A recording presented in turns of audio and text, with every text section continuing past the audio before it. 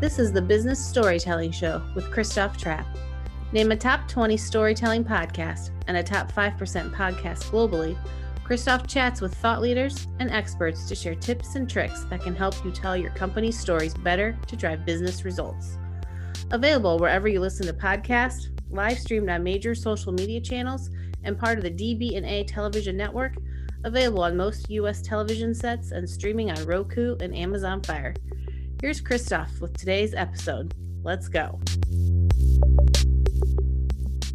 Hey, business storytellers, how's it going? Christoph Trapp here, your host and author of Content Performance Culture, another live stream. Why not? We're learning so much, we're growing together, and we're moving things forward. Today's episode, it is presented to you in partnership with Lead Forensics.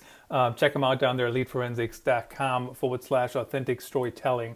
We're live on Periscope, LinkedIn, YouTube, Facebook.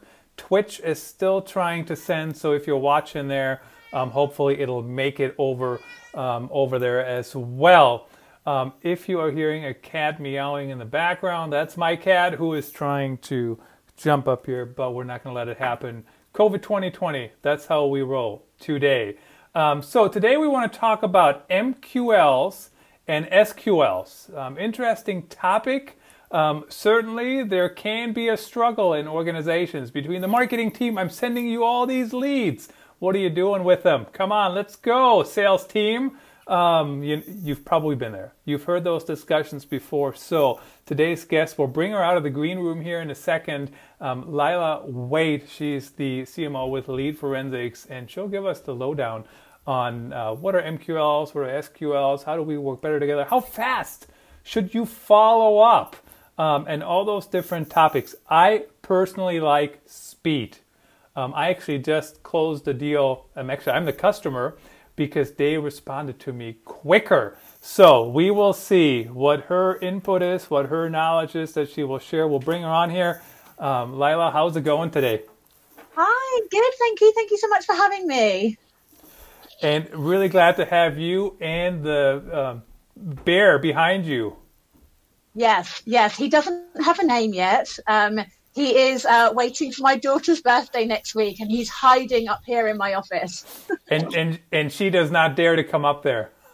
No, she doesn't interrupt me when I'm working, so he's kind of safe as a secret up here. But he's huge. He's quite big. That's fantastic to hear. My kids, they walk in and out of my office. Nobody pays any attention to what I have to say. In fact, my 6-year-old just came in here, so I had to set up my camera in a way that you can't see them when they walk in. I can see them, but you can't see them. So that's my trickery. But it's great to have you back. It's great to have you on the show. Certainly we have other articles on authenticstorytelling.net as well about Lead Forensics. But let's talk about MQLs and SQLs. I know everybody says, people know what that is. But let's start there. What does it mean? What's the definition that we should go with? So I think that a lot of people get hung up on the definition and, like you say, the acronym of MQL and SQL. But really what we're talking about is the opportunities generated by a marketing team. So marketing qualified lead. I know that there are some people that want to kill the term MQL, but ultimately it doesn't really matter how you coin it. It's the opportunities that are generated by a marketing team, and an SQL is a sales qualified lead, and really it's at that point that the sales team say, yes, this is a great opportunity. We think that they've got the right product market fit for our product, and they've got all the right attributes to be a valuable customer. So whatever you want to coin them, it doesn't really matter. MQL and SQL is just a really easy acronym to use that's been around for a long time. But it's really opportunities generated by marketing. And then in terms of an SQL, whether that's the right opportunity for the business according to the attributes that you might put in place for your customer base. So certainly you should have some drop off, right? I mean, you have a certain amount of marketing qualified leads, and then like everything, it's a numbers game. This many people read my content, this many people might be interested, and this many people might be actual customers that we can sell something to. So we shouldn't feel bad if there's a drop-off, because there should be, right?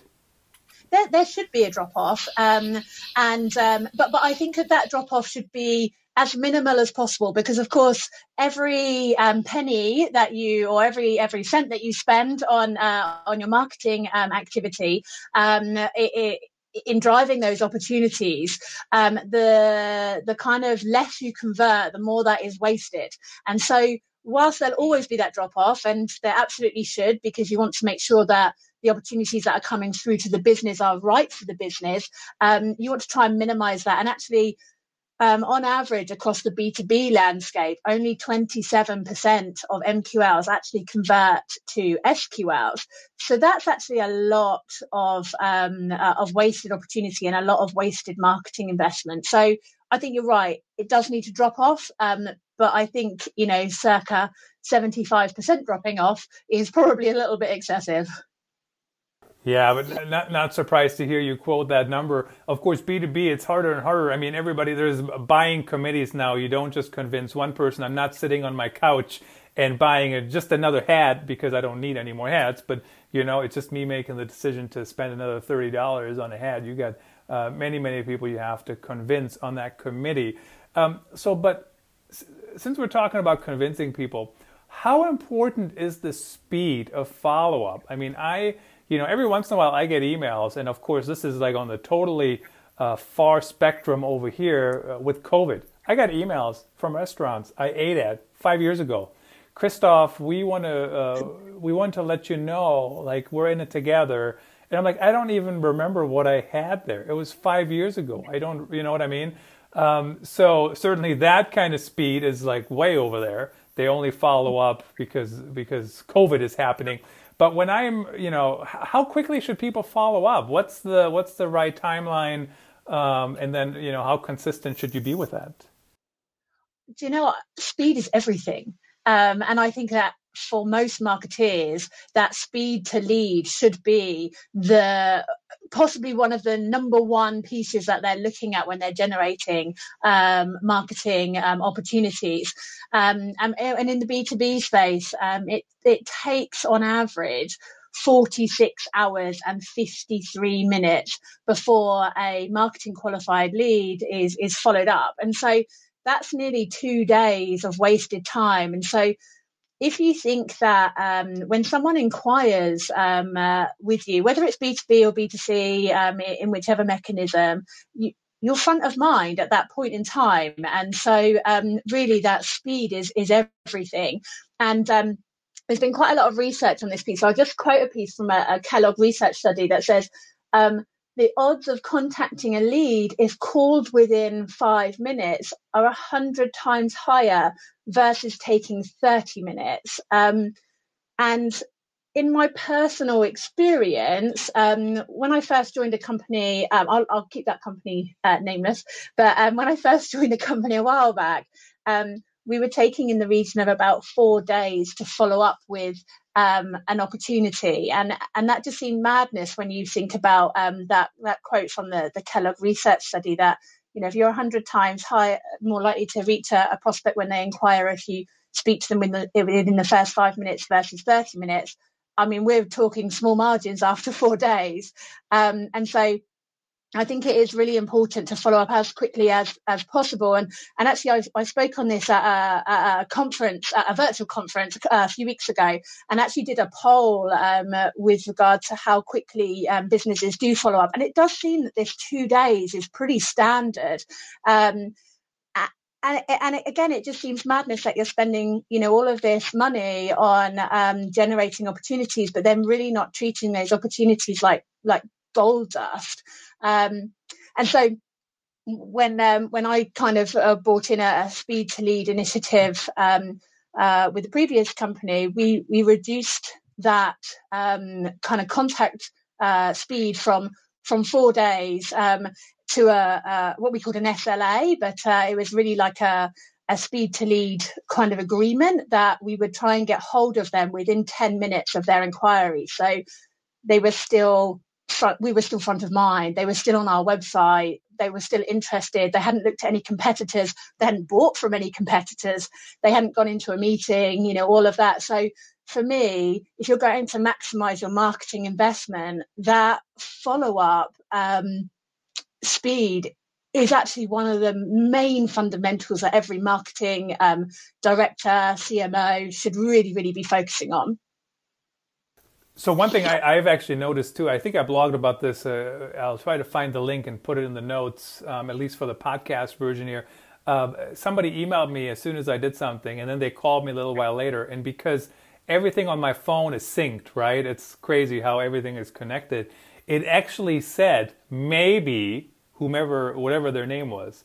And so there was now a little bit of name recognition, right? Because they just emailed me and my phone said, oh, you already know this person.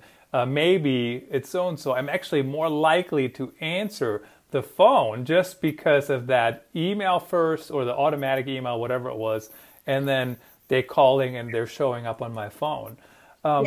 But 4 days, Lila, that sounds crazy to me. Even a day. Like when people call me and say, we noticed you recently downloaded something on our website. And I'm like 4 days ago? I don't remember anything from 4 days ago I did on the internet. I mean, nobody remembers that kind of stuff, I would think. I think you're right. We all move so fast now in business and our personal life. There's so much noise going on that if you're waiting 4 days before you start to engage with an opportunity or a buyer, then, like you say, you've missed a chance. And it's no wonder that the conversion rates are so low. If the average time is 46 hours, and in my case it was 4 days.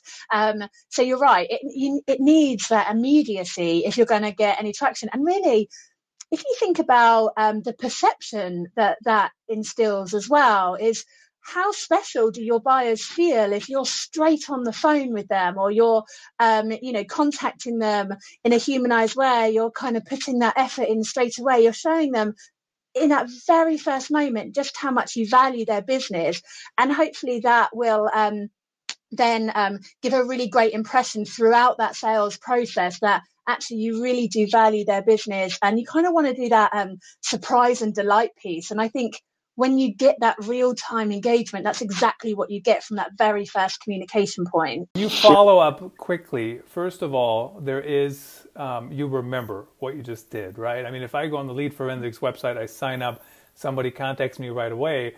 But is the follow-up, does it need to be a phone call, or what's the best follow-up? I mean, sometimes I can't take a phone call, right? I'm interviewing experts like you and others on here, and the phone rings, and I can't answer it, right? It doesn't work. So what's the best way to follow up? I think that the most important thing is it's personal. And that's a bit of a controversial opinion because of the rise of chatbots and AI and all of our automation that we have now. But people can see through that. Anything that's automated, an automated thank you email, all of that sort of thing, it's only going to buy you so much time. People expect an automated acknowledgement. But I think it needs to be humanized engagement. I really think that if you can make it a telephone call, then it should be a telephone call. And followed up with an email or something like that. Say, hey, I just tried to give you a call. Do you want to call me back when it's a convenient time? Or a voicemail message or something like that. It just shows that you're interested. And I think there's another point on that, is that tenacity is really important. So the average salesperson will follow up with an MQL 1.3 times, and that's really not going to get them anywhere. There's lots of stats out there about how tenacious sales professionals should be, and it's certainly more than 1.3. And so we put into place where our team need to be tenacious to be making sure that they're trying to get hold of an opportunity at least 10 times, because ultimately you're trying to facilitate a request. And I don't think that anyone should be apologetic in trying to facilitate that request. It needs to be, well structured, and it needs to be multi-channel. But I think that every business should definitely be more tenacious than just putting in one phone call or two phone calls before they give up. So multi-channel and human is the kind of main piece that I would suggest. What's interesting about that too, 1.2 times or 1.3 times, whatever it was, that is just crazy to me, because if you call me one time, if I don't have time to answer, Like, that has nothing to do with you, right? That has something to do with, I'm just literally walked into a meeting. I did this on my phone, and I did walk into the meeting because of timing. But if you call me back in an hour or whatever, there is a chance that I might answer. And that's I think it's easy for us to forget that it needs different touch points. And even sometimes when I don't open emails from people, it sometimes has nothing to do with them. It's just the timing. I'm doing something else. Or like today, all these things happening today, totally booked all day. And guess what? I don't have time to deal with some of the emails that are coming in today. So depending on what they are, I might just delete them. Yeah, absolutely. I agree. I'm a nightmare to get hold of. If someone's trying to get hold of me, even if I've inquired, I've got, a couple of gatekeepers that man off. I've got our main receptionist, who's the first gatekeeper, and I've got our marketing coordinator, who's the second gatekeeper. So if you want to get through to me, you've got to get through two gatekeepers. But eventually, I feel really guilty if I've, known that someone's tried to phone me, and then I get an email from them as well saying, just trying to reach you, and then I get another phone call. Eventually, I'm going to be like, yeah, I need to speak to these people. They really want to speak to me. But the number of people who will just stop at that first gatekeeper is quite high. So you're right. People are busy, and it's no offense to that, like you say, the person that's trying to reach you. It's just that there's 101 things going on, and you just got to find that right time slot. And if you're not tenacious to try and find that right time slot, then you won't win that business. Absolutely. But, partially you can guess and you can see what's working and when people respond and whatnot. But sometimes, you just kind of have to keep reaching out and trying different times, of course, as well. Leila, I think some of these things have already been embedded in some of your answers, but are there any other best practices for follow-up that people should consider? Yeah, I think to me, it's about those three things that we've kind of already touched upon. So speed. You should be aiming to reach out to people in less than 5 minutes if you can. That wasn't possible for us. We tried 10 minutes and that seems to be working. So as quickly as is feasibly possible. And if you think it's impossible, we'll give it a go. Because if you think 5 minutes is going to be impossible, you actually get to 15 minutes, well, that's significantly better than where you are right now anyway, and you'll uplift your conversions as a result.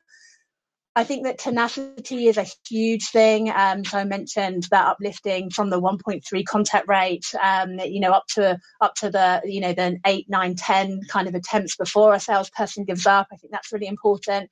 And I think the humanized piece is really important as well. It has to be human. It can't be automated. People ultimately buy from people. And so the more you can give that perception that you value their business, the more likely you are to be able to convert that opportunity. And then just aside from those three main points, it's all about measurement and tracking and monitoring. So you should always be measuring. If you measure every stage of your pipeline and you have that insight, you know where you can improve. And even if you take baby steps, you're not going to be able to overhaul a process overnight, but any baby steps on that kind of path is only going to deliver better results for the business. So all about measurement and tracking. And I think for the marketing department, I think it's a slight change of mindset that we're not here to just chuck leads into a business. Doesn't really matter if they fit or not. We should be looking at the contribution to the business. We should be looking at adding value to help a business grow. And that's all about bringing in the right opportunities as well, not just throwing any old leads over the fence to the sales team. They should be actually qualified as far as the business is concerned as well. So they would be, I think there's a 3 points, so speed, tenacity, and being human.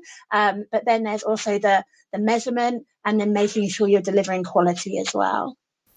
And of course, it's much harder to ignore human than to ignore the automation, especially when you can tell that it's automation. Sometimes you can't tell. I've seen that happen as well, where people send really good emails. I mean, I've done that before, and they're really automated from my account, but ultimately I wrote them, right? I just kind of scheduled them, basically. But it is harder to ignore when people call you or when it's actually, you have that human connection. Let's talk about the handoff a little bit from marketing to sales. And I know there's many issues we run across over the years. I mean, first of all, you got some marketing teams, they're just kind of, here's 1,500 leads, and the sales team can't even follow up on 1,500 leads to begin with because they're not that big, for example. And then you have, the other issue where the sales team screams, oh, we don't get any good leads. And marketing says, well, of course, these are good leads, blah, blah, blah. I mean, you've heard those debates around the water cooler or the Zoom call or whatever. How do we make that handoff? What's the best practice to get that to work? Well, I think that there are lots of companies out there that are trying to bridge that gap between marketing and sales. And I think in some businesses, that gap between marketing and sales is a chasm. And in other businesses, it's a small gap. But I think regardless, it does exist. And those arguments of the marketing team saying, oh, sales are too picky, they cherry pick opportunities and leave them behind. And, sales team saying, marketing just throw anything over the fence. I think those conversations are there and those opinions are there, although there are loads of businesses out there that are trying to kind of, to bridge that gap and have that marketing and sales alignment. And I do think that marketing and sales alignment is really important. I think we have to bridge that gap, try and make that chasm a smaller gap as possible. But I do think it's the responsibility of the marketing team to own that gap, to make sure they are delivering good quality opportunities into the sales team, and they're delivering to the sales team in real time. I think that, there's no point in, like you say, gathering 1,500 leads and then chucking them at the sales team and then hoping that they're going to be able to call them and get through them. But actually, those opportunities have been gathered over the last month. You should be putting a process in place whereby that handover is on a single instance basis, one by one, in as near real time as possible. Cut the fat in that process to make it really, really streamlined. And that's going to need the champions at a senior level from both a marketing and a sales perspective. And it's going to need that constant communication and that constant collaboration. But I do think it is possible. But I think that sales and marketing alignment is really important. But marketing has to own that gap, however big it be, a chasm or a little one. And I also, one of the things that really struck out to me, what you said there, Layla, was about the whole single instant reporting. And I mean, there is so many teams where I see, they are dumping the hundreds of leads at once or whatever, or here's your report, here's what we did last month, right? And I'm like, monthly reporting, oh my God, why is that still a thing in the digital world where things are happening all the time? So something to keep in mind for everyone out there, get the leads shipped over as they come in and then have a way to follow up. But how hard is it to follow up in 5 minutes? I mean, does that mean, are you just sitting there waiting for leads, or how do teams accomplish that?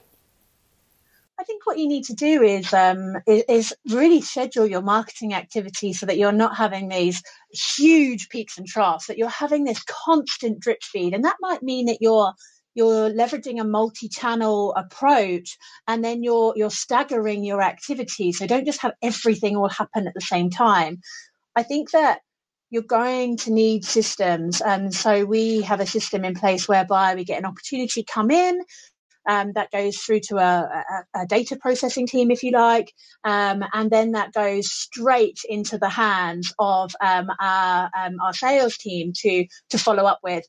And that time frame for the team in terms of how they are KPI'd and in terms of how they are targeted and bonused is all to make sure that they are processing opportunities within 10 minutes. So that is from the inquiry coming in, or the MQL arriving with us, to us actually getting them on the phone, on putting that first telephone call in. That has to be 10 minutes, but everyone is KPI'd against that. And I think that's really important, is that you have to get the whole team on board. It has to be a mantra. There's no point in just having it as something that the board look at or something like that. Every person at every level needs to be signed up to this proposition. It needs to be like one of those things that you're just banging the drum about all of the time, so that everyone knows as soon as that opportunity comes in, they're dropping everything to make sure it's entering the business as quickly as possible. And And, when we first changed when we first looked at changing our expectation from, a 4-day follow-up, or it was actually like we'll get round to it kind of follow-up. It wasn't intentionally 4 days, to no, guys, we're going to go through 10-minute follow-up. The team thought it was never going to happen. It was impossible. And I always think, if it sounds impossible, then let's give it a go. Don't stand in the way of the people who are trying to do it, because it always sounds impossible until it's actually done. And we managed to achieve it. And our conversion rate went up fundamentally. We improved our conversion rate by 212%. And there's some really great stats actually I present on that talks about, actually, if you spend the same amount on marketing, you generate the same MQLs, but you uplift your conversion rates, you actually fundamentally deliver you can sell at the same value, you can sell at the same rate, but you uplift that conversion rate to SQL, and instantly you're delivering significantly more into the business in terms of bottom line. So fundamentally, it can make a difference above and beyond any marketing tactic, any marketing gizmo that you kind of put in place, any, I don't know, conversion rate optimization widget that you want to put on your website. This piece can actually really, really make a difference to the bottom line. So it's well worth focusing on. It sounds like a team effort, and of course, if you make it a goal, then people behave in a way, whatever their goal is, right? So if my goal is not to follow up in 10 minutes, why would I do that? Yep. So it makes sense. What's the importance of also building an audience? I mean, if nobody comes to the website, nobody checks out the brand, nobody even knows about the brand, it is important, right, to also build an audience to even have that trickle-down effect, I guess, of conversions and interest. Absolutely. If you've got nobody listening to you, like you say, they're not going to convert. So that audience generation is really important. And there's lots of different ways of tackling marketing, but we look at a PCB strategy, so pillars, corner blocks, and bricks. And we have 3 main pillars that we work to, and 2 of those are actually brand build. So we work on awareness. Is one of our pillars.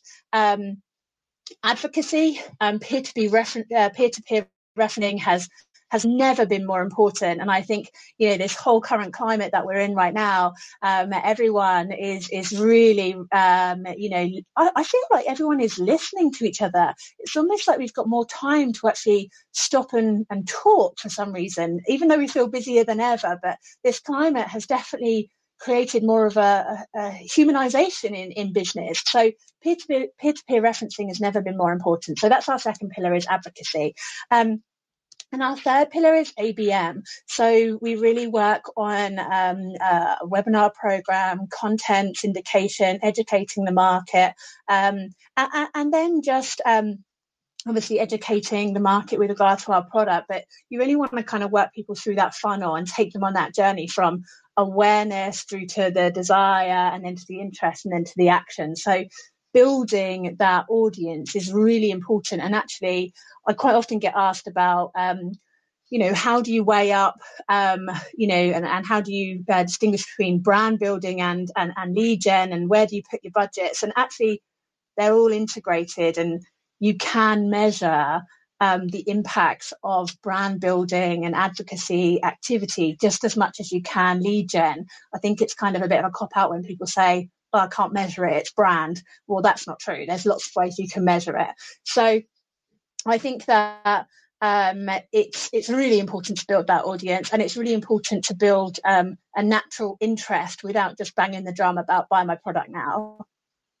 And thank you so much for saying that they're integrated. It drives me crazy when people talk about how, we only want lead gen. Oh, what's your brand? Oh, we don't care about the brand. Well, how are you going to drive any leads if you don't have a brand, if nobody knows you, if we don't even know what you stand for? You got to stand for something. If you don't know what you're talking about, good luck getting people to buy from anybody, right? So thank you so much for saying that, because that is just a trigger word for sure. Sometimes we hear people talk about MQLs versus SQLs, right? And even when you look at what people search for online, that is by a large margin, it's against. But I mean, it's not against though, right? It's like they go together. Yeah, I think they go together. I think ultimately everybody's you're all trying to drive, a revenue. That's what it's all about, really, at the end of the day, is about revenue and business growth. And everything there before is a milestone along that process. So I think that a good qualified lead for the business should match to the SQL, and it should match to the MQL.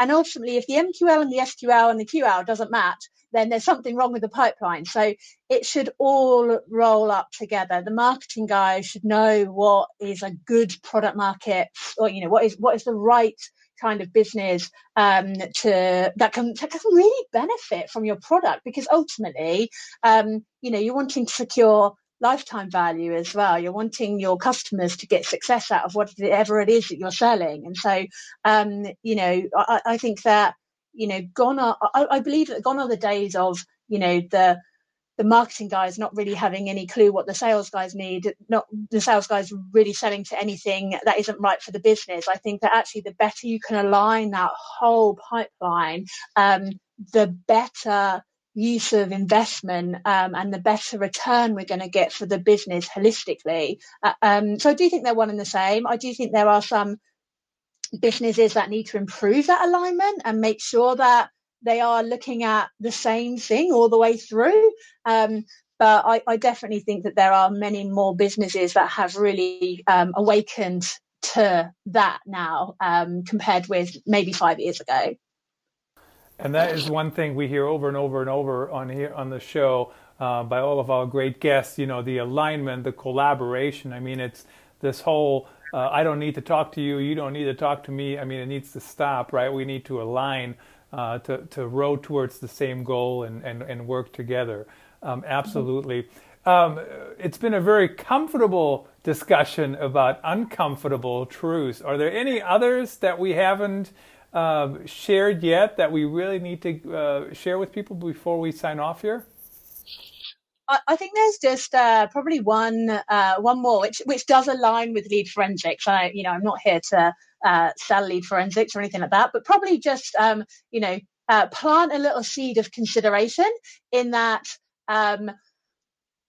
If you've got website traffic and you've got people visiting your website, you've spent money from a marketing perspective, getting people to your website, and a lot of the time, calls to action on marketing collateral or on